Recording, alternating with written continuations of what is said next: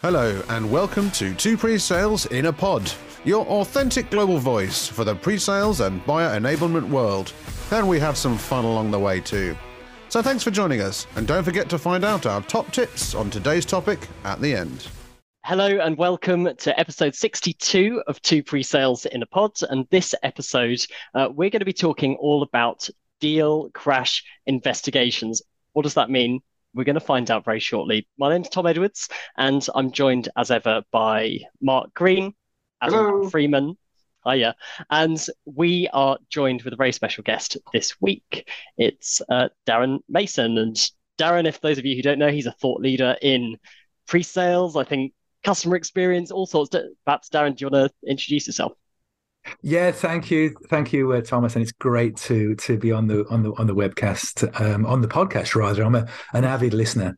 So my name's Darren Mason. I am a pre-sales leader, blogger, and everything else. And I've also come from a customer experience background. About 34 years in pre-sales.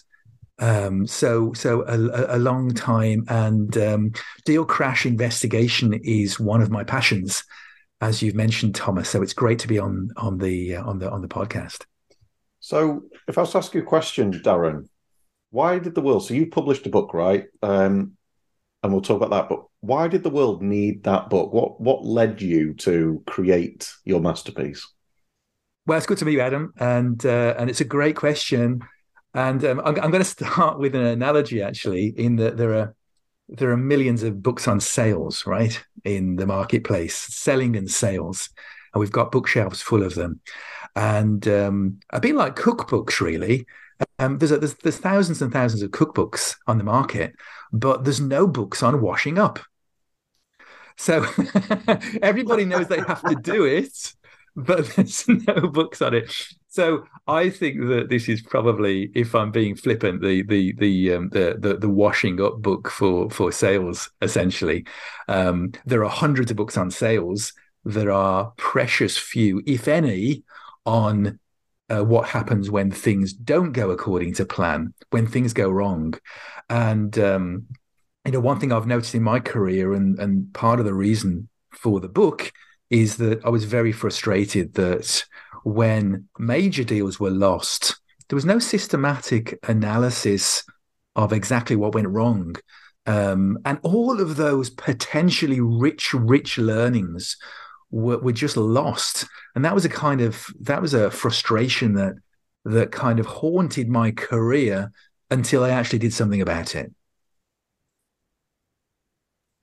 So what did you do about it then? I suppose that's the next logical step, right? So you wrote the book, and I think people can gather, right? So deal crash investigation is fundamentally around win-loss review, correct? And there'll be a lot of people right now with the way the world is kind of focus. I think this will come into focus more in the next kind of 3 to 6 months, particularly. We have to love every lead now. That's the world we live in.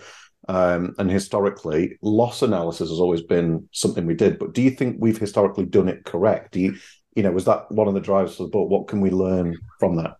Yeah, and in short, we haven't done it correctly over the years. And I talk broadly about the culture of sales, especially enterprise sales organizations. So my eureka moment came when I was thinking about one of my other interests, aviation. I was always interested in planes as a kid. And some people might say I had a slightly morbid interest in plane crashes. And the reason why I had an interest in that side of aviation is that flying is the safest form of transport on the planet, bar none. And it's no accident, if you can pardon the pun, about why it's so safe. And it's so safe because when there are problems, when there are accidents and incidents, even minor ones, let alone major ones, they're systematically analyzed. And what you find with air crashes, if anybody's ever studied major air incidents over history, is that it's never one thing that goes wrong. It's a confluence of unfortunate events that all conspire to cause an air accident. Some people call this the Swiss cheese effect, where, you know, Swiss cheese, you get slices of Swiss cheese and the Swiss cheese has got holes in. And if you were to line 20, 30, 40 layers of Swiss cheese up to the light, it would completely block the light. But one chance in a million, you will line these pieces of Swiss cheese up and just the holes will line up. Just that 1 in a million chance. And when those holes line up, that's when accidents and disasters can happen. You know, that really unfortunate and rare, thankfully, series of events.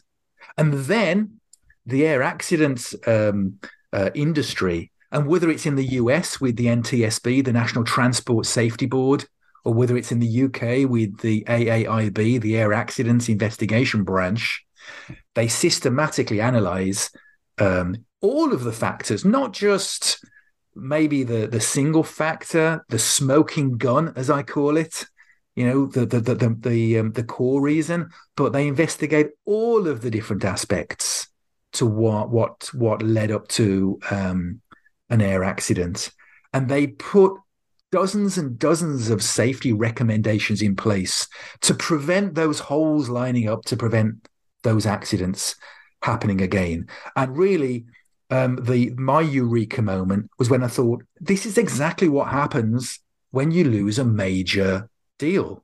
You know, you have these, it's never one thing. And that's where the culture of our sales organizations has failed us over the years. Because in my experience, when we lose a big deal, one of two things happen. Either it's brushed under the carpet because the salespeople, the sales team believe that the next win will plaster over the cracks of the loss. Or somebody comes up with a smoking gun, one reason why it failed. We failed on price. We had some missing functionality. The competitor outdid us in one particular area. You know, the customer's champion was, wedded to the competition. We think of one reason, but we'd never go beyond that. And we never put recommendations in place that could potentially stop that happening again. It's hard though, isn't it? Because sales and salespeople, and some of the very best salespeople I work with, are eternal optimists, right? And we always think, so, I call like hunting the no, getting to the no quicker, trying to fail fast, all these things. And I think sometimes I know, Tom, we've spoken about this in calls we've had and things, but it's hard sometimes, isn't it? That when you're in that positive mindset, because you have to be resilient, to go and really analyze why we lost, why we failed, because that's a negative slant, right? So I suppose if I was curious here and asked you a question, how do you make loss analysis a positive thing? Yeah. Is that a cultural shift? Is that something the individual's got to brace, or is it an organizational thing? It's organizational, it's cultural. Let me address two issues that came out of your point there. Firstly, this kind of qualification issue, this chasing everything, especially in the current economy, chasing every deal that comes and loving every lead, I think you mentioned, which I love. I love that phrase. If you look at air crashes, right? If you look at the statistics around air crashes, there's two areas that are particularly at risk: takeoffs and landings, right? And my analogy is that lead qualification is like the takeoff. Quite often, that's one of the most treacherous parts of a deal. And quite often, if there are problems, it's better not to take off. I think we'd all agree with that. There's technical problems. Let's not take off. So absolutely, some of the recommendations I come up with are those. Now, this issue about wins and losses and how do you make it a positive exercise? And I think this is cultural, because Deal Crash deals with fundamentally the shift between having a fixed mindset and a growth mindset. The fixed mindset is the fear of failure and the fear of being blamed for failure. Now, if you look at the mantra of the air crash investigators, their mantra is not to blame somebody or to fire somebody or blame pilot error, which is a very antiquated term in air crash investigation now. It's to prevent the loss happening again. And that's a fundamental shift from looking at the person that happens to be at the pointy end of the plane, if I use that analogy, to the system in which that overall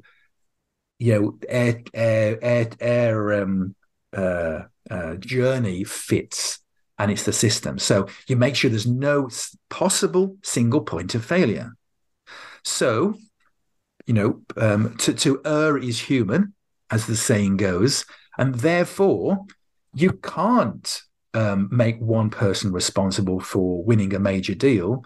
You have to have checks and balances and mitigations. So you have a governance of sales meetings, deal reviews, quarterly meetings, to make sure that a deal is being handled and that all the stones are being kicked over, and that whatever your sales methodology is being adhered to correctly. Because one of the biggest things I tend to find is people have got a great sales methodology, MEDDPICC, but the governance around it is just become lax, and salespeople talking about what they know rather than what they don't know, which is a common failing.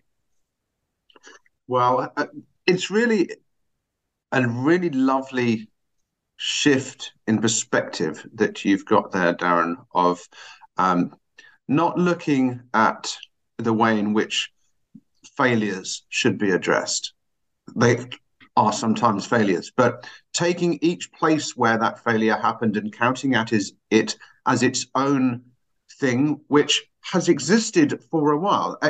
A place where failure happens doesn't only exist when the failure happens. It has existed throughout. And therefore, these barriers that we can put up to disaster can be health checked throughout the way, in order to make sure that well, if it's not a physical barrier, if it's a physical barrier, to make sure that the locks haven't rusted through, that the signposts are still legible, things like that. And I think putting that into the sales and pre-sales perspective, we can do things in order to not end up at a loss. And if we go through those with an understanding and we've checked them, then that's fine. But I think we forget to check off the things because are they through to that stage anyway? Yeah, it's a really good point. And in the book, I talk about two types of failure: what I call active failures and what I call latent failures. So an active failure is where somebody just does something wrong in the moment. Right. It might be within a demo. It might be within a negotiation. It might be within an RFX or something like that. A latent failure, these are the things that I think in common parlance, I would say accidents waiting to happen. Latent failures are things in the system, like a lack of training in a particular area, for example, lack of governance somewhere, that's where things can slip through the net. Lack of qualification, perhaps going back to Adam's point there, lack of rigor around qualification. There might be processes, procedures, or just training, sales enablement that are missing, and therefore they are little kind of time bombs waiting to crash your deal, later on. And those things need to be addressed as well. So both latent and active failures need to be addressed. And I love this because I think you touched on the point a moment ago where it is difficult to get that cultural shift unless it's coming sort of from the top down, because sales guys don't want the blame. I've seen it myself that opportunities where you have lost, where it can be very difficult to do any kind of retrospective on them because people do just want to sweep it under the carpet. But here's a question though. What I equally see is when we win, everyone pats themselves on the back, depending on your organization. If you're in pre-sales, you might get a bit of commission. Fantastic. Everyone goes off and celebrates and then moves on to the next deal. And we don't really understand why we win. I mean, do you see an importance on doing a review on the wins that we get as well? I do. And this is a question that I get all the time. And it's maybe a different book, but let me share my thoughts on that. Salespeople need no encouragement to talk about their wins. Not that I've ever found, because it's like the big fish type of stories, about what they caught, as it were. And also, let me take a sports analogy. When you look at Olympic gold medal athletes, they analyze their race losses in much, much, much greater detail and forensically more than their wins. And it's a simple reason, and that is that when you win something, everything you planned to do happened according to your plan. Everything you planned to do happened according to your plan. Congratulations, take a bow, go to quota club, sales club, brilliant, you've won the deal, and talk about it and evangelize it about the organization. When you fail, your plans were flawed fundamentally at some point or at multiple points in the execution. And that's why my book, Deal Crash, focuses on what is difficult, and what is difficult is, and where the resistance is in analyzing deal losses. Now, here's the thing. You can read Deal Crash. You can apply all of those techniques, all of them, to deal wins. Because within deal wins, there are always things that you can tighten up, you can improve. And I've actually done this with organizations, actually. They say, look, we won a deal, but it was really painful. It wasn't good business. We don't think we can deliver it. And it's equally important to analyze those. I agree. And I've done that. But Deal Crash, really, the book title emphasizes the critical importance of embracing this for where it's of the greatest value. And the greatest value is making sure that you cover all of the gaps in your processes and procedures that cause deal losses, so that you can increase your win rate. If you can increase your win rate just by a few percentage points, as any sales VP or chief revenue officer will tell you, just by a few percentage points makes a huge difference to the top line of your business. So it's really interesting, because you reminded me of some of the people I've known, across sales generally. And some people say, sales is an art form, right? And actually, it is becoming more and more and more of a science. The more we learn, the more we evaluate, the more we feed that and forward feed that back into our processes. It becomes a science, and it becomes a repetitive success when you get it consistently right and your plans adapt. So this is all really resonating. But the one thing I'm really interested in, because of your angle and your background, I sometimes think that pre-sales have historically taken a back seat in win-loss review, because revenue was executed on by sales. Now, I think that whole thing is changing, right? I think that's quite an archaic way of looking at things. But to be provocative here, what do you believe, and to what extent is the role of pre-sales in deal reviews? That's a very insightful question, Adam. So, and there's multiple angles to this. Firstly, there's the obvious angle, and that is that pre-sales and pre-sales leaders are experts in the solution side of it. So when I talk about putting a deal crash investigation team together, the NTSB, by the way, they call these go teams. So a go team is kind of ready to go, as the name suggests, in the event of a major loss. So part of that go team is the kind of is the engineering structural expert in plane crash terms. In our terms, it will be the pre-sales guy that understands the solution in its broader context, inside and out. So it can look at the deal loss from the solution perspective. You also have people on that team that can look at it from a sales and governance perspective, others that can look at it from a people and relationships perspective, but you need that solutions perspective as well. That's one thing. Second thing is, there's one vital skill with deal crash investigation that we are lacking, and that is facilitation skills. Because within a deal crash investigation, I usually recommend having a deal crash workshop, which is really the equivalent of bringing all the wreckage into the hangar and trying to put it all back together again, right, to see what happened. And it's this area where you need good facilitation skills. Now, in my experience, firstly, there's a rarity of good facilitation workshop skills in the organization.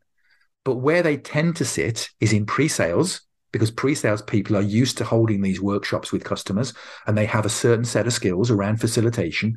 And secondly, they might exist in sales enablement as well, with those skills, doing sales enablement workshops. But you need these skills. So they come into view there as well.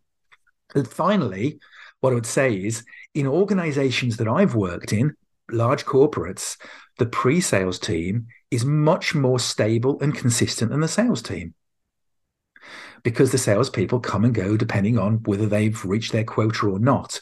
And having that continuity of organizational knowledge is really important, I think, for deal crash investigations. So I hope that answered your question there, Adam. I think it answered it, and just formed a whole load of more other ones in our brains. I can see the other people here recording the podcast, and we're all nodding away and smiling, going, "Yeah, that's cool." One thing that came to mind when you said that is that I was recently working with a company that when they go into the deal, they do this bit of health check. Having experienced many of these crashes before, they do a bit of a health check and they divide up their deals into should win, could win, might win, and red flag. Do it on your own. We know we won't win there. Do you think that affects how, when we come out the other end, how much you apply we should really dive into this because we should have won? If it's one where we go, well, we know that we're not a great fit, but we will play like we've got to love every lead. What's your advice on how that affects the end? That's a really good question as well. And I think that there's multiple issues that come up with that. Let me try and address them, and I'll come back to you because I don't think I've remembered them all. But the first one is that there's a role for leadership. Okay, if a deal is not winnable, or if it's if it's a bit of a punt, as they say, then somebody in leadership, either first line management or second, needs to make a call on: is it more important to chase a lost cause, or is it more important to reinvest that effort into prospecting for new business? So it's a fundamental question. Where's the best investment of your time? So that is a leadership issue that shouldn't be shirked. The second thing that occurs to that is that when I recommend people do deal crash investigation, especially large organizations, I've got a whole section in my book about what thresholds do you place on the organization about which deals should be analyzed. Because you could analyze them all, but it's better if you focus on a particular type of deal. So, for example, you might look at strategic deals that need to be analyzed by pure value, by total contract value, perhaps.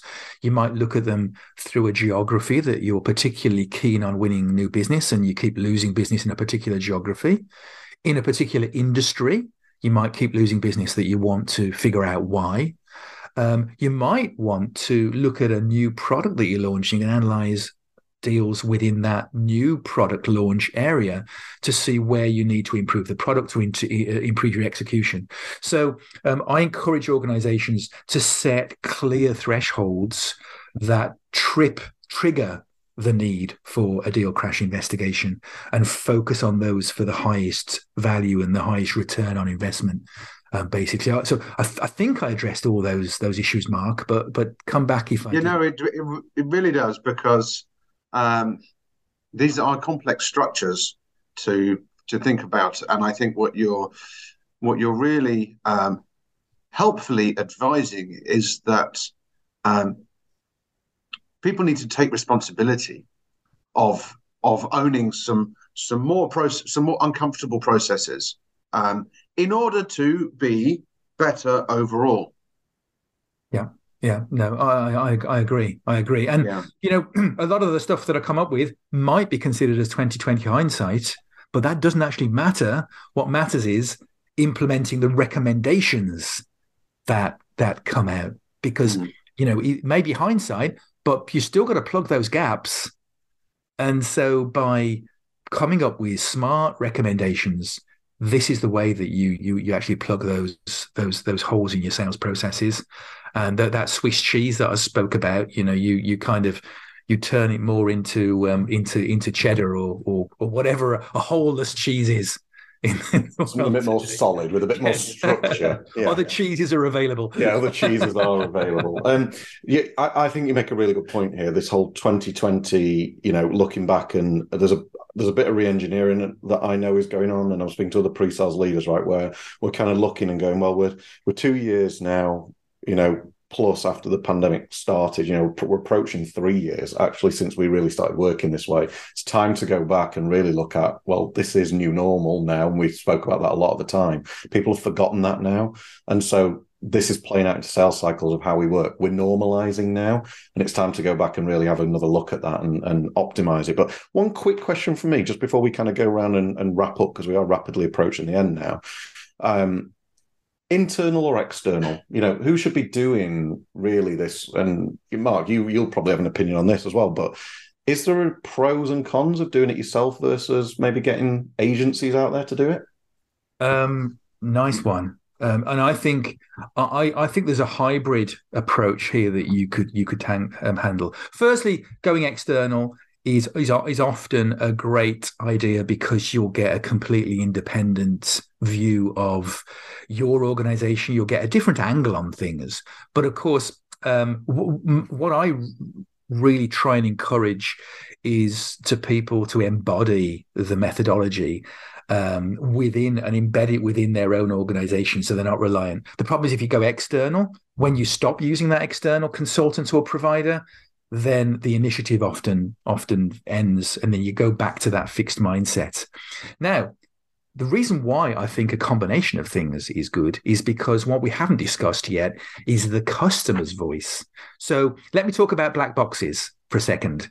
On an aircraft, there are two black boxes. Actually, the fallacies are about black boxes on aircraft is that they're black. Well, they're not. They're bright orange because they're fluorescent. Because if you're going to grab something from 40 meters under the sea and you're going to try and find it in an air wreckage, it's got to be bright and it's got to be orange. So the second thing is there are two black boxes. There's the cockpit voice recorder and there's the flight data recorder. And my analogies for these are the sales data internally within your organization, where you can get people together, you can discuss it, you've got presentations, you've got RFXs, you've got contracts. That's your own data, your kind of flight data, essentially. Cockpit voice recorder is my analogy for the voice of the customer. Now, the one thing that always amuses me slightly is that, when you lose a big deal, the customer invites you to a debrief, usually invites you to some sort of debrief. And the email goes to the sales rep, and the sales guy goes along and goes to the debrief and comes back and tells the rest of the organization why we lost the deal, which is exactly equivalent to allowing the pilot of an aircraft to rake over the wreckage, grab the black box under his arm, take it home, and come back and tell everybody why the plane crashed. You would never do that. But why do we send salespeople back in to see the customer to find out why their own deal was lost? So, I mean, it's a slightly amusing way of saying, try and take somebody into that meeting that's one or two steps away from the actual sales team, so you get that independent view. And that's where I suggest a hybrid approach, Adam, where you maybe use somebody external that's not seen as part of the organization to gently interview the customer about why, from their point of view, they selected somebody else other than you.